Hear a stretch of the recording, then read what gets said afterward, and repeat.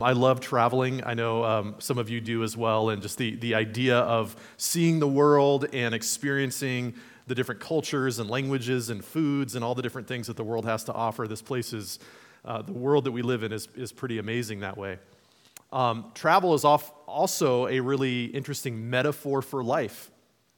In fact, it's a part of our church's name, this idea of us being on a journey together through this life and walking on the path and following Jesus and all of these sort of things. But if you travel in regular, everyday life in a physical sense, you're traveling to different locations, you undoubtedly, if you travel at any length, whether it's a road trip or whether it's international travel, you have travel misadventures that you could report on. We could go around the room telling stories about the time you missed your flight or the time that you had that flat tire and you were miles from anywhere. These travel stories and adventures come with misadventures sometimes. And I want to tell you about a small example of this from this last week in my own life.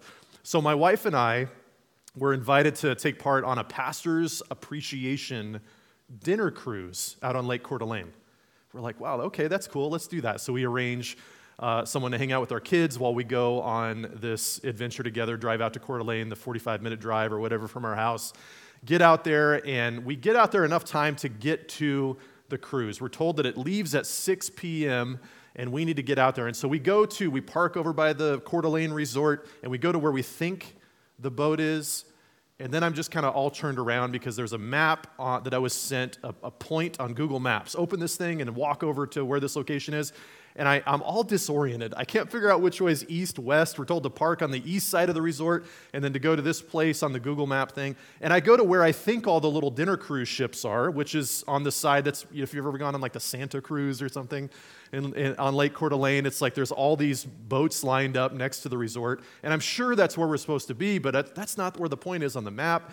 And then I start walking to where the point is on the map, and then I second guess myself, and we walk back, and Pam's walking with me, and we're trying to figure out what's going on. And I feel so disoriented. But finally, when I'm certain of where we need to go, there's this one lonely little cruise ship boat out there on the other side of the resort that's far away from where we are, and it's 6 o'clock.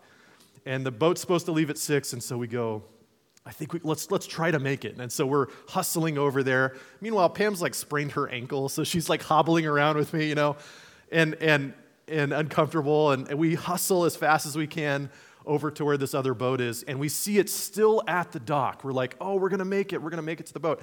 And I send a message to the guy that invited us to be a part of this dinner cruise, and I'm like, oh, we're coming. And he goes, we're still at the dock, hurry. And then we hear the boat's motors, the engine just going, and the kind of smoke coming out or whatever. And as we are almost to the edge of the dock, that boat begins to pull away from the dock. And so there's a phrase that people use, missing the boat, right? You know the phrase, you missed the boat, you missed out on some great opportunity. It's like, but missing the boat that you're supposed to be on is a really unique human experience. It's a weird feeling to go, I'm supposed to be on that boat, but that boat is leaving. And so we did what we could only do, which is just to wave to the people on the, goodbye. We were like the old-timey folks at the launching of the Titanic or whatever. I didn't have like a little handkerchief to wave, otherwise I would have done that, but we just kind of wave at them, and then we went and watched the Monday Night Football game and had a date, and it ended up being fine. But it was such a weird experience to miss the boat, literally, right? And it's one of there's other stories I could share, but that was the most recent one of travel misadventures. We're going to be talking today about the Apostle Paul and a boat trip that he was on that he probably would have rather missed the boat that he was on. We're in Acts chapter 27, and today is the final week of our series through the book of Acts. We've been tracking through this whole summer, starting, I think, in June was when we began this series, and this is week 19 or 20 of our time going through the book of Acts. And we've been covering these major stories as we've been going through the series called Acts to the Ends of the Earth. It's the story of the church. It's the story of the movement and the expansion of Christianity and the gospel message throughout the ancient world. And we've been telling these stories about the Apostle Paul and Peter and all of these main characters and how Jesus left them with this challenge at the beginning to go and be my witnesses. You will go and be my witnesses to this ever-widening circle of influence where the message is going to spread. And it's going to take some time, and it's going to look like you're not making a lot of progress at times, but it's going to continue, and inevitably the kingdom of God will expand, and more people as these little communities are popping up all over the ancient Mediterranean, all over the ancient world. These communities of faith, they're starting churches and appointing leaders for these churches and sharing the message and going to the Jewish people first and then going to the Gentiles, and anybody who would come is welcome into the family of God. And we see just the stories and the God's provision and the way he cared for his people all during this amazing adventure that they'd been on. We're going to see in Acts chapter 27, we're going to read a story of Paul's shipwreck. It's an adventure story. It's one of the most adventure-filled chapters in the Bible of what they're going through. And we're going to see that Paul, even though he doesn't miss the boat, he makes it on this boat that he wishes he wasn't on, because he's journeying through this life with Jesus, because he's walking on this path with Jesus, he can be courageous even when the journey that he's on goes sideways. And we'll see how sideways it gets. So Acts 27, we'll be in verse 13 in just a moment. I'm going to tell you what happened in verses 1 through 12. Paul set sail for Rome. Last week we talked about the trial, his final trial that he was on before Festus and Agrippa, and he's appealing to Caesar, which means that he's going to go to Caesar. He's bringing his case all the way to the Supreme Court, so to speak, in ancient Rome. And as the trial has kind of come to an end, they said he could have been set free except he appealed to Caesar. Paul did that for his own safety, knowing that he wouldn't get a fair trial back in Jerusalem. And so he begins to leave from Caesarea to Rome by boat, which is a pretty long voyage. Certainly in ancient times, that would have been a very long voyage through the Mediterranean, and heads towards Rome. They're leaving at a late time for that kind of travel during the ancient times. And even today, the seas, November through March, are really rough to sail on in the Mediterranean. And from firsthand experience, I've been on the seas during that time in that part of the world, and the seas are very rough during that time of the year. And so they would travel during the warmer weather months, but once October, November happened, it was like, you're done, you only stay close to shore, or you don't sail at all. They get to a place called Fair Havens along part of the journey, and that's a great name for a port, but this place called Fair Havens, which they didn't feel was actually a great place to stop for the winter. So they said, we'd like to go to Phoenix for the winter, another port named Phoenix, which I find just also interesting. It's like, we got to get to Phoenix for the winter. Some people still do that, right? And as Paul says, hey, I've been on some voyages before, essentially. He's like, I think that it's a bad idea for us to leave Fair Havens and try to get to Phoenix because we're so late in the year. The seas are rough. This was not Paul's first shipwreck. Paul had been involved in other shipwrecks, he tells us, in, I believe it's 2 Corinthians. So they don't listen to Paul. They say, all right, we're going to set sail. And almost immediately things go bad. And that's where our story picks up, and the storm will pick up in verse 13. Now, when the south wind blew gently, supposing that they had obtained their purpose, they weighed anchor and sailed along Crete, close to the shore. But soon a tempestuous wind, that's hard to say, called the northeaster, struck down from the land. And when the ship was caught and could not face the wind, we gave way to it and were driven along. Running under the lee of a small island called Cauda, we managed with difficulty to secure the ship's boat. After hoisting it up, they used supports to undergird the ship. Then, fearing that they would run aground on the Syrtis, they lowered the gear, and thus they were driven along. Since we were violently storm-tossed, they began the next day to jettison the cargo. And on the third day, they threw the ship's tackle overboard with their own hands. When neither sun nor stars appeared for many days, and no small tempest lay on us, all hope of our being saved was at last abandoned. Stop there for just a moment, and then we'll continue reading. So there's several things we notice already about this passage. One, it's a very detailed account of an ancient ship voyage, which is really interesting that all of these descriptive terms about the cargo, of course, the ship's tackle, the ship's boat, that there was the boat that they were all on, the ship that they were all on, and there was another boat they were dragging along with them that would have been more like a lifeboat or more like a smaller boat to scout out a port, that kind of thing. And they're stuck in this storm. And the storm is actually the safer place to be if you're on an ancient ship. You don't want to be near the shore. If a bad storm is coming into your area, you want to actually go out to sea in some cases. When I was stationed on a ship in the Navy, that's what we did. There's like a hurricane coming near. Well, we're going out to port because it's dangerous for a ship to be, or we're going out to sea because it's dangerous for a ship to be in port because it could be destroyed against the shore. So they head out to sea. It mentions in verse 20, neither sun nor stars appeared for many days. What's the problem there? Direction. That was how they sailed, right? It's like the stars would tell them which direction was northeast, the cardinal points, northeast, southwest. And this was obviously the days before the compasses and the days before their other navigation tools. And so this was how you sailed, to know where the sun is. It rises in the east and sets in the west. Not having the ability to do that, they don't know where they are. All hope is draining out of these people on board the ship. It is a dangerous, scary situation. Let's pick it up in verse 21. Since they had been without food for a long time, Paul stood up among them and said, "Men, you should have listened to me and not have set sail from Crete and incurred this injury and loss. Yet now I urge you to take heart, for there will be no loss of life among you, but only of the ship. For this very night there stood before me an angel of the God to whom I belong and whom I worship. And he said, 'Do not be afraid, Paul. You must stand before Caesar. And behold, God has granted you all those who sail with you. So take heart, men, for I have faith in God that it will be exactly as I have been told. But we must run aground on some island.' When the 14th night had come, as we were being driven across the Adriatic Sea, about midnight, the sailors suspected that they were nearing land. So they took a sounding and found 20 fathoms. A little further, and they took a sounding again and found 15 fathoms. And fearing that we might run on the rocks, they let down 4 anchors from the stern and prayed for day to come. And as the sailors were seeking to escape from the ship and had lowered the ship's boat into the sea under pretense of laying out anchors from the bow, Paul said to the centurion and the soldiers, 'Unless these men stay in the ship, you cannot be saved.'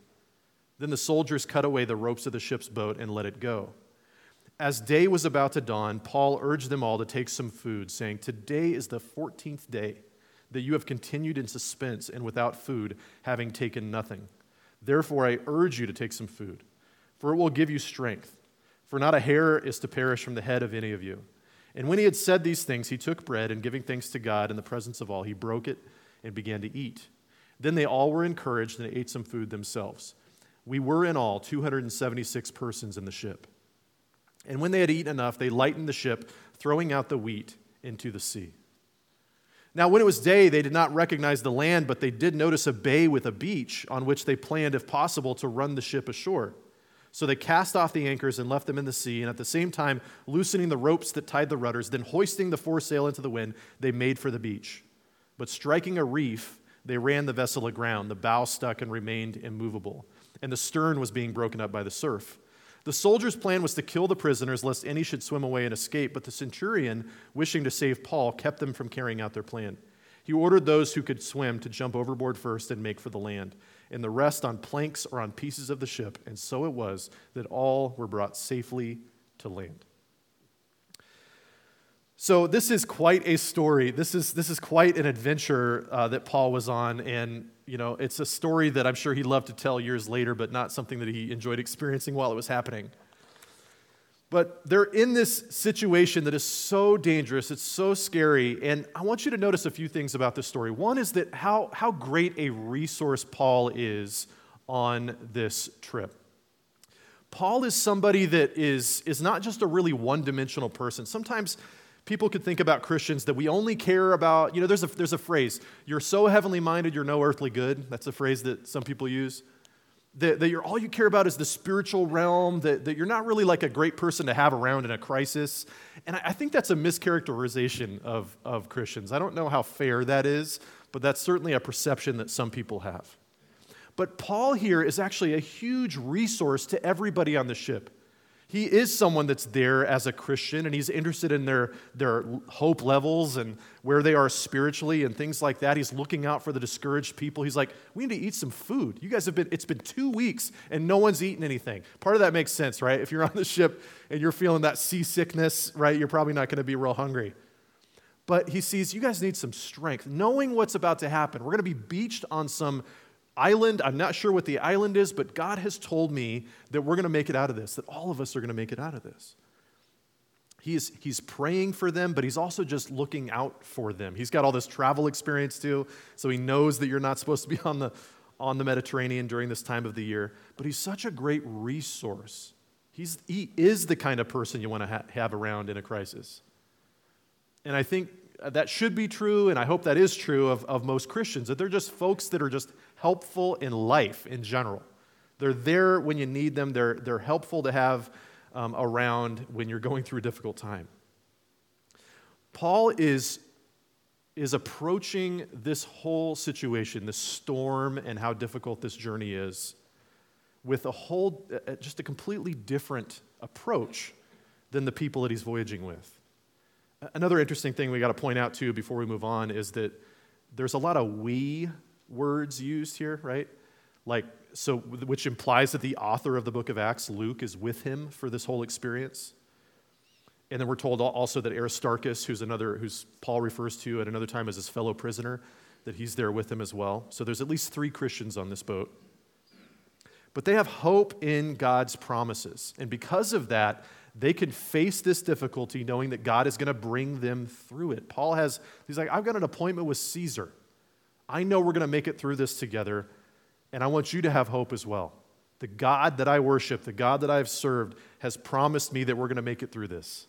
And he says these words, and imagine how that must have felt to the people on the storm-tossed ship, and how afraid they were, and how hungry they were, and how ill they probably felt being tossed on the waves, to be told that we're going to make it through this, when they were all losing hope. It says, all hope of our being saved was at last abandoned. That's how they describe it in verse 20.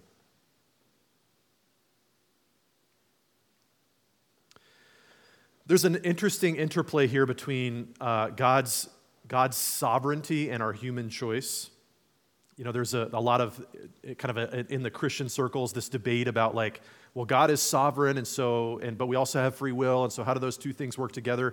If God is sovereign and what God wants is what happens, how does free will calculate into that?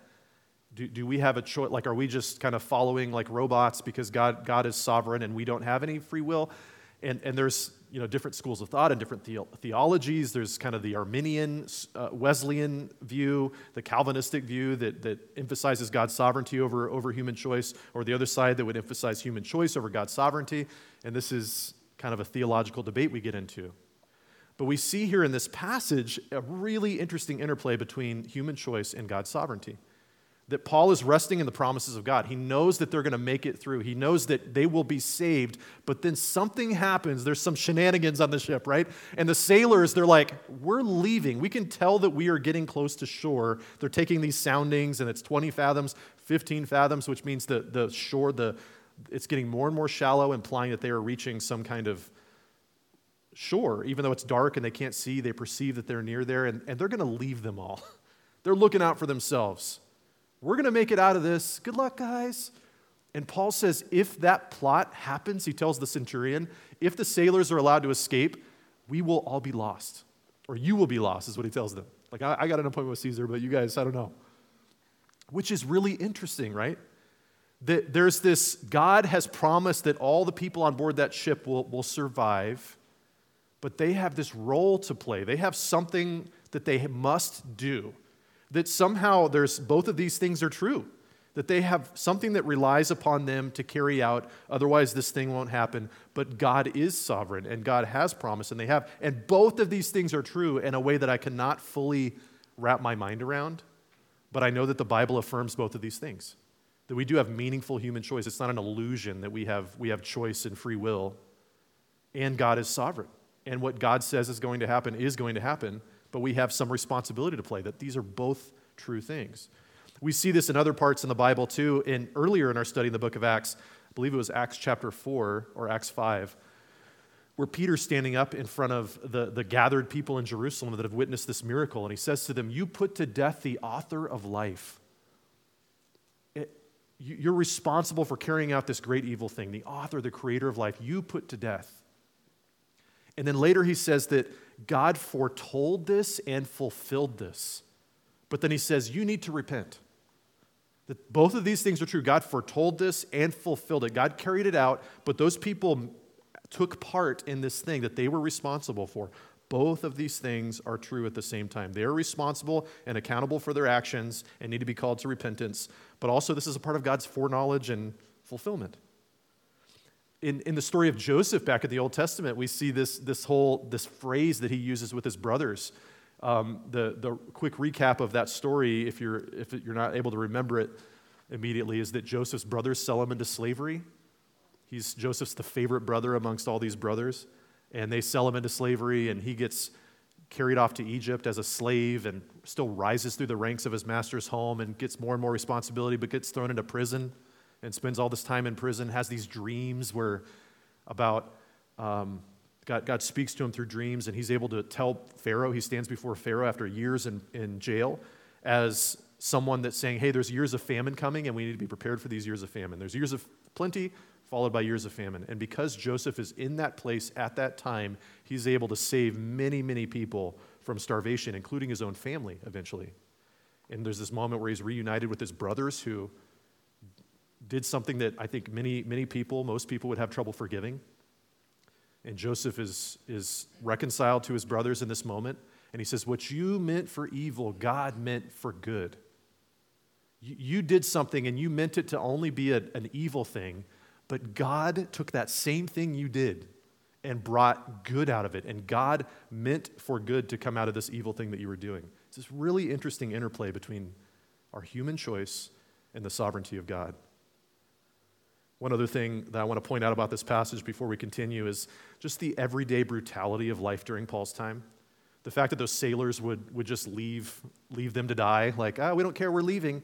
And then when the ship is breaking up, and these men have a choice to sink with the ship or try to swim, and not all of them could swim. That would have been unusual in ancient times for the majority of people to be swimmers.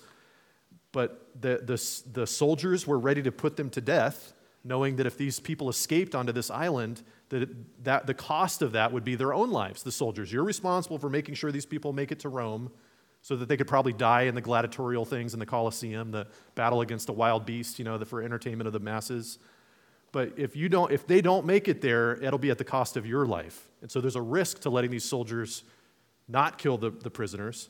But the centurion, knowing that if they start killing prisoners, they might kill Paul, and he's like, I definitely want to protect Paul's life. When we hear things like that, it should sort of outrage you. Like, why would they just take hundreds of lives of these prisoners? Like, that's so barbaric and so messed up. But that was everyday life. Life was not valued the way we value it today. And even this goes to this idea that we value human life more as a worldwide society and culture because of how much Christianity has influenced the way we think. That this comes from the idea of, this whole human rights idea comes from the Christian faith, that life is valuable and that we're all made in the image of God, and that is something that is priceless, that we do not devalue life, we value life. This comes from the way that the whole world has been transformed, even by this Christian way of thinking. Acts 28, we're going to read what happens next, verses 1 through 16. After we were brought safely through, we then learned that the island was called Malta. The native people showed us unusual kindness, for they kindled a fire and welcomed us all, because it had begun to rain and was cold. When Paul had gathered a bundle of sticks and put them on the fire, a viper came out because of the heat and fastened on his hand. When the native people saw the creature hanging from his hand, they said to one another, "No doubt this man is a murderer. Though he has escaped from the sea, justice has not allowed him to live." He, however, shook off the creature into the fire and suffered no harm. They were waiting for him to swell up or suddenly fall down dead. But when they'd waited a long time and saw no misfortune come to him, they changed their minds and said that he was a god. That is such a humorous story there. They're watching him, right? They're all kind of waiting back like, we know those snakes are dangerous. Let's watch him and see if he swells up or falls down dead. This will be entertaining. We see Paul being a resource to the people around him again. He's not like, those people that collect they built a fire. These guys are bedraggled. They're coming on wreckage of the ship. They make it to the shore. Every single person survives this shipwreck, but they're cold. It's raining. They've come out of the Mediterranean in November or whenever it is, and they're trying to make their way towards the shore, and they're exhausted. They just fought for their life against the roaring sea, and now they're pulling onto the shore. And the natives there, the folks from Malta, made this fire for them that's very kind and hospitable for them. And Paul's like, oh, there's a fire. I'm going to go grab some sticks. He helps out. And as he grabs these sticks, puts them on a fire. And now, I don't know what you'd be thinking if you were Paul in this moment, but I would have some, I'd have some pretty choice words maybe come into my mind in this moment. Like, I made it out of the shipwreck. I survived barely, and now I'm just trying to help people, and a snake jumps out and bites my hand. Like, why? Come on, like it's already been a bad day. Why does this have to happen, right? The native people are just, they see this and they go, well, the God justice, right? It's capitalized in my Bible. That, and this is if you've ever seen like the courtroom or the whatever the icon, the little statue of the blind, with the scale, that's the God justice, right? That's the kind of ancient God of justice that is supposed to carry out right things. And so if something bad was going to happen to him, it must have been that he was a murderer and that he's escaped this, but justice will not let him live. And the snake bites him and he's fine. He throws it off into the fire. All good. I was thinking about these people and how turbulent in this kind of whirlwind of truth that they're going through, that they go from thinking that he's a murderer that deserves to die to moments later thinking that he's a God that should be worshiped, right? Like, amazing, right? You're a murderer, you deserve to die, justice is not going to let you live. Oh, God, you are, what a wild turn of events for them, too. And I was thinking about this kind of the pagan way that they viewed the world and how turbulent that is. This is true, no, this is true, and how unrooted from a real sense of truth and certainty that they were, that they could go from this to this so wildly in such a short amount of time.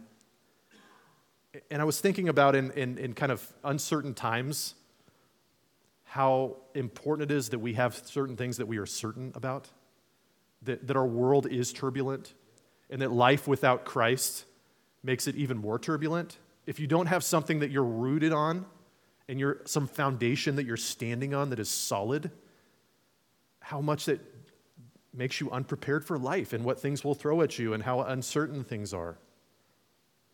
I love that Jesus calls himself the way, the truth, and the life, that he gives us a way to conduct ourselves and a way to live our lives. He also gives us truth to stand on with a capital T, that if we know Jesus, we know truth. And if we stay rooted in him, we are prepared for navigating through falsehoods better than those who are not. And he is also the life. So we were in verse 7. We're going to read verses 7 through 16 now. Now in the neighborhood of that place were lands belonging to the chief man of the island named Publius, who received us and entertained us hospitably for 3 days. It happened that the father of Publius lay sick with fever and dysentery. And Paul visited him and prayed, and putting his hands on him, healed him. And when this had taken place, the rest of the people on the island who had diseases also came and were cured. They also honored us greatly, and when we were about to sail, they put on board whatever we needed. After 3 months, we set sail in a ship that had wintered in the island, a ship of Alexandria, with the twin gods as a figurehead. Putting in at Syracuse, we stayed there for 3 days, and from there we made a circuit and arrived at Rhegium. And after 1 day, a south wind sprang up, and on the second day, we came to Puteoli or something. I don't know. It's near Naples, I know that. There we found brothers and were invited to stay with them for 7 days, and so we came to Rome. And the brothers there, when they heard about us, came as far as the Forum of Appius and 3 taverns to meet us. On seeing them, Paul thanked God and took courage. And when we came into Rome, Paul was allowed to stay by himself with the soldier who guarded him. Paul made it to Rome, and what he finds when he gets to Rome is that there are already Christians there. The message of the gospel has already gone before him.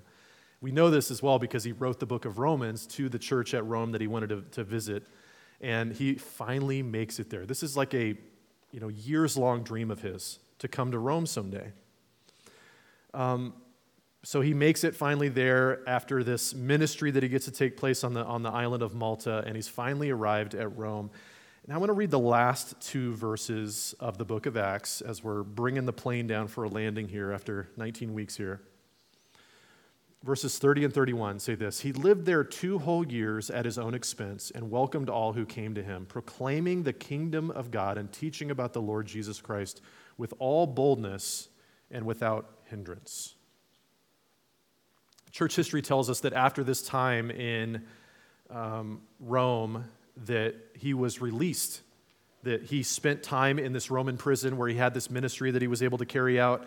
And Clement, one of the early church fathers, and Eusebius, who wrote an early history of the church, told us that Paul was released from prison, that he didn't spend the rest of his life in prison at this point, but he was likely released and went on to minister in Spain, which was a lifelong desire of his. Traveled as far as Spain before he was arrested again and eventually martyred in Rome. But I want to talk about a few takeaways for us as we wrap up our summer-long study in the book of Acts. A few things that we notice that are very helpful for us, thinking about the whole book of Acts as a whole. I think we think about one thing is how to minister cross-culturally effectively to people. That we get to realize that the gospel doesn't have these boundaries around it about who gets included and who doesn't. That the church wrestled with this over and over again, and the doors were thrown wide open to anybody from any culture, any economic status, any race. Anybody was welcome. And that the challenge then, because that was true, was how do you communicate this cross-culturally? How do you speak these eternal truths in a way that people that don't have the same background as you can understand? And we see how well the church navigated this in the book of Acts. You keep these core truths intact. You don't alter the truth to make it more acceptable, but how do you get people to understand or to hear you? If you're talking about Jesus as the perfect sacrifice, the Lamb of God who takes away the sins of the world, someone from a Jewish culture, they understand that. That's pretty easy. But someone from a Greek culture where they're like, we don't have that same background understanding the ancient sacrificial system that you're talking about. And Paul and the disciples wrestle with this and tackle this problem in a really effective way. Ministering cross-culturally, we see how powerful that is. Second thing I think we see as we kind of 30,000-foot view over the book of Acts is how faithful God is to keep his promises. That God makes these promises about what he's going to do with his people, and he always keeps his promises. He's got a perfect track record. He's never not kept a promise. If he promises his people something, he will always keep that promise. So he tells his disciples, you're going to be standing before important people. And in those moments, I'm going to give you the words to say. Also, very early in the book of Acts, said, I'm going to give my spirit to you. You need to remain in Jerusalem and wait for empowerment that you will need. And then he pours out his spirit upon the church. And every chance that they have to get these promises and to hold on to them, we see that God keeps his promises, always. Even, of course, in Paul's story, the one that we were just reading. We also see the boldness of the messengers of the gospel. Because God always keeps his promises, and because he's got a plan that we get to be a part of, we see that his people are very bold.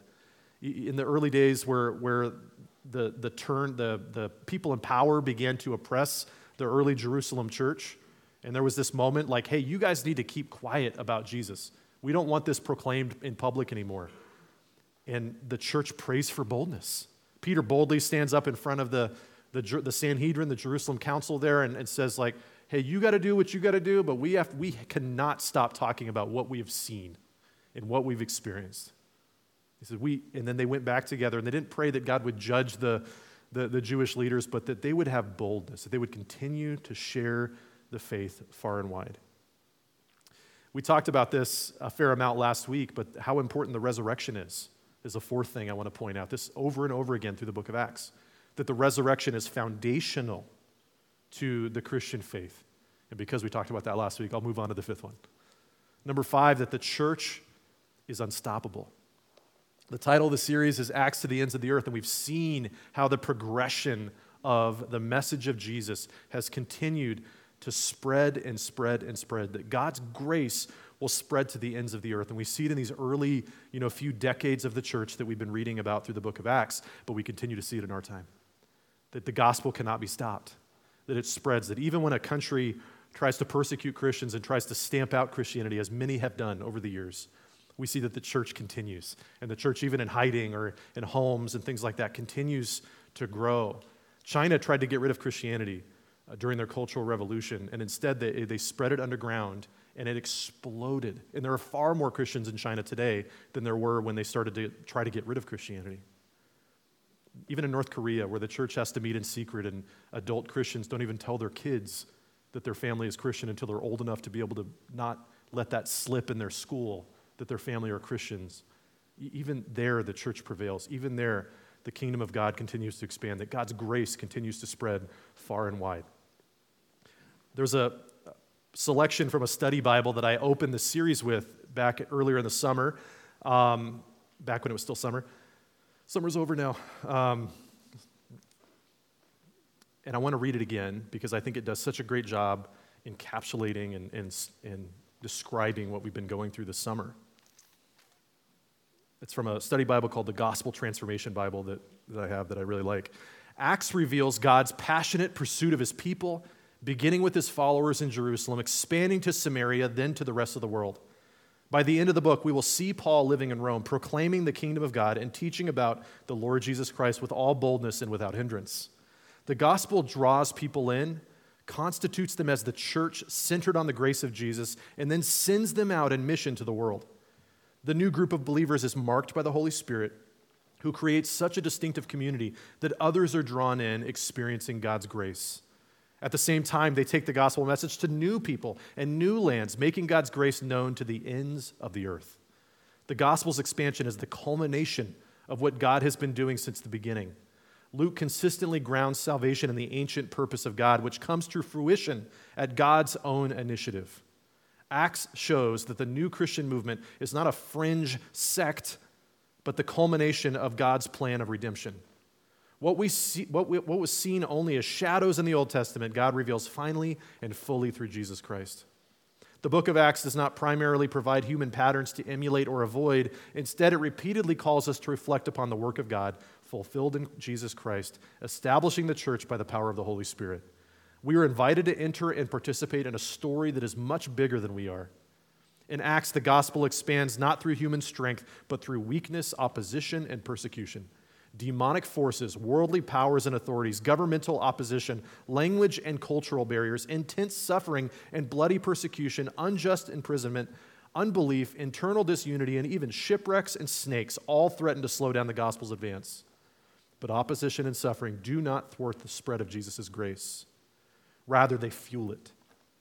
The gospel spreads despite barriers of geography, ethnicity, culture, gender, and wealth. Many of these barriers appear so inviolable that when the gospel is preached to a new segment of society, riots ensue. But Luke makes clear that no one is beyond the scope of God's saving power, nor is anyone exempt from the need for God's redeeming grace. All people receive the grace of God through one man, Jesus Christ. Jesus' gospel goes out to all places and all types of people because Jesus is Lord of all. Acts ends in almost an abrupt way. We read those two verses, 30 and 31. It just kind of stops. Paul's in prison, and for 2 years, it says, he continues to invite people in to hear the message of Jesus. Well, what happens after 2 years, Luke? It doesn't tell us. Well, like I said, we know from church history that he was likely released and then was later imprisoned, and we think 2 Timothy was his last letter that he ever wrote. And he describes awaiting his execution and finishing his race and all of this.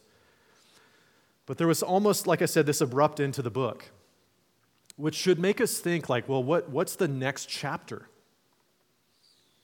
And that chapter has continued to be told and continued to be written throughout church history over the 2,000 years almost since this time. But then we take up the pen and we continue to write our place in history and our story and how we will steward what has been handed down to us. Will we be faithful? Will we be bold?